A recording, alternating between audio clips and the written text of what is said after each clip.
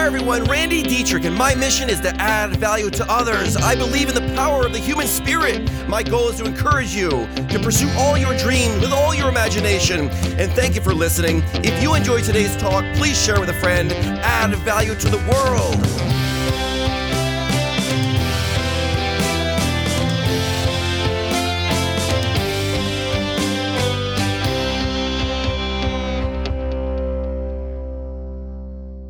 Okay, so this talk was inspired by a brilliant young man that I know. He asked me this question. He goes, how can I communicate in ways and have a more positive impact on the people I'm talking to?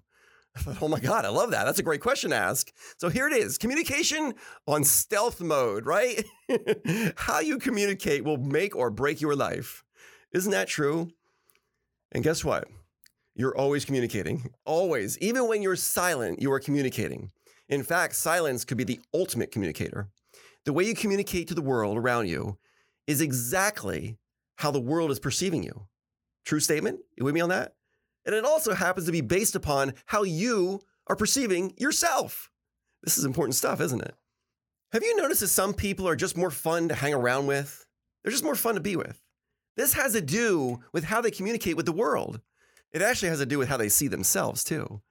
In fact, the most powerful way of communication really doesn't involve any words. You know what it is? It's a look. It's a glance. It's the shake of your head. It's hand gestures. It's body language. It's your demeanor. Or the ultimate, like we said earlier, it's silence. By the way, in a conversation setting, silence is agreement. Y'all know that? Silence is absolute agreement.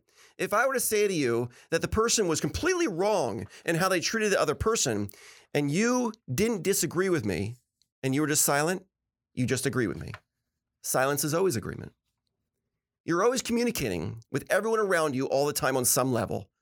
Have you ever been somewhere in public and there's two people arguing? They may be just arguing between the two of them, but they're impacting everybody in the room because they're communicating with everybody else in the room. You with me on this? I believe the real difference between people is in energy. It's not in education. It's not in IQ. It's not in their vocation. It's in the positive, powerful vibration that everyone around them can feel them. It's how they communicate with the world around them. Your communication and determination should never clash. Follow me on this. Your communication and your determination to get something done should never clash with each other. No matter how frustrated you may become, never mistreat people. Always value people. Always value people over the goal. It's people over things every day, all day. So here's an observation. If two people are talking and one person's upset, the other person tends to always try to calm them down. You ever notice that? There's always the one that's upset, and then there's the one that is the calmer downer. Try this one day. When you're with someone that's upset, rather than taking on the position of calming them down, get more upset than they are. And guess what's going to happen? You're going to force them to calm you down because you're more upset. It's kind of funny the way it works, but in this example shows that when we communicate, you can open up a vacuum, a void that the other person must fill. This is communication on stealth level, guys. Here's another example that follows the same lines. Imagine if you're trying to get in touch with someone and they just won't return your call, and you're calling day after day after day, and they just don't call you back. You may want to learn about their product or whatever it is. It doesn't matter what it is. You're just trying to get a hold of them and they won't call you back. When you finally get them on the phone, you could say to them, why didn't you call me back? Why didn't you return my call? You know what the problem with this question is? Because the answer is most likely because you're just not important to me. That's probably the answer. You're just not important enough to me. No matter what the answer is, it's not worth asking the question because you're backing them into a corner. And like people, like most animals, they bite when they're backed into a corner. Here's a better approach to this whole situation. You finally get them on the phone. Hello. Thanks for taking the call. Thanks for taking the time with me. I'm so sorry. I may not be communicating well. I've been trying to get in touch with you for so long. Is there a way I can do it better in the future? What can they say? With this, you've opened up a void of compassion for you. You've taken their blame. You've taken on their shortcomings. How else could they respond? You've left a void for them to fill up. There's not many options for them, is there? Because you've assumed their role of apologizing and being humble and kind, they must assume the role of being forgiving, hopeful, uplifting to you. Besides, in business, there is no such thing as business relationships. That doesn't exist. It's always 100% of the time relationships, personal relationships. People do business with people. Businesses don't do business with businesses. It's people and people. And people only do business with people they like and trust. Always remember, people must first like you and trust you, then they'll work with you. The root cause of most communication problems is one person thinking they know better, or even worse, that they are better than the other person. Well, that comes down to contempt.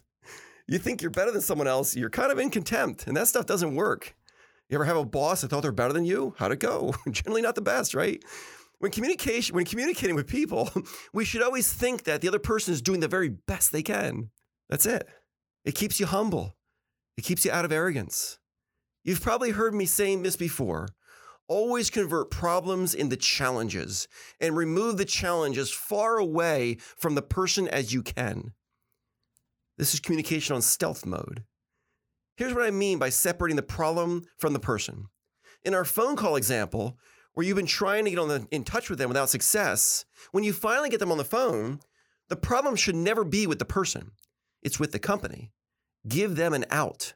You'd say something like this: I'm so sorry. I've been trying to get a hold of ABC or XYZ company for so long, and I'm sure I'm going wrong somewhere. I'm doing my best, but I just can't seem to get a hold of anyone. I've heard that your company is so great to work with. Are you able to help me? Of course they're going to be able to help you. You've now given them no choice. You see it? When you give people a good name to live up to, guess what? They usually live up to it. People perform to the expectations that are expected of them, period. Taking an approach like this definitely beats. Imagine, what in the world? You're impossible to get a hold of. It's like, you don't even want my business. Look what it took me to just get a hold of you. That generally doesn't go too well. So here's the rule. Always let people save face. In fact, give them a way to save face. Give them an out. The world is much smaller than you think. People are more connected than anyone realizes. The way you communicate is like a vibration you're sending out into the world. Positive or negative, people are feeling you. And I believe we can only live a successful life if others want you to be successful. That's it. No one can succeed alone. It takes a team. And just like ethics and morals don't matter in a universe of one, in a world of a billion, communication is everything. The best communicators are people builders. They find ways to give other people the credit. They take the blame. They're fast to forgive, and they're very lavish with their praise. They use words like us and we much more often than me and I. They understand that they are projecting their confidence, or lack thereof, to everyone they meet.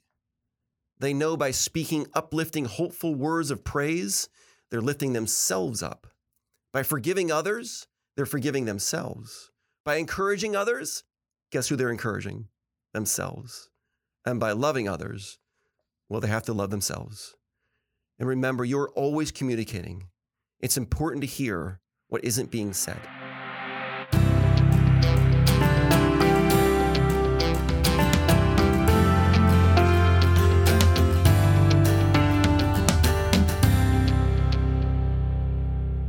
Before I didn't even hit record, so we missed that little interaction. But no, so I was telling Randy, so I'm in sales while I'm building my business out here. So I do a lot of business to business sales. I'm field sales. So essentially knocking on doors, asking, like, what can I do to help add value to your business? Like, what can I do to alleviate a lot of the pain that you have right now? And hopefully my services assist. So the idea of, right, and there's a lot of cold calling, like days, like hours and hours and hours and hours of cold calling, probably like, for every 100 dials, I'm getting one person that might be interested. Wow. So I navigate and move to that whole idea of the apology. Like, I know the guy that's on the other line is way too busy, or right now it's not the perfect time. Like, it doesn't make sense for them to reevaluate. It never is, yeah. But I always assume that. So what I do is I'll call, no answer. I'll leave a voicemail, and I'll send him an email immediately right after. Hey, John, or hey, Randy. Sorry I missed you. I know I'm probably catching you at a bad time. I do apologize. I'll try to do better for the future. That's awesome. I'll follow with you sometime such and such next week. Yep.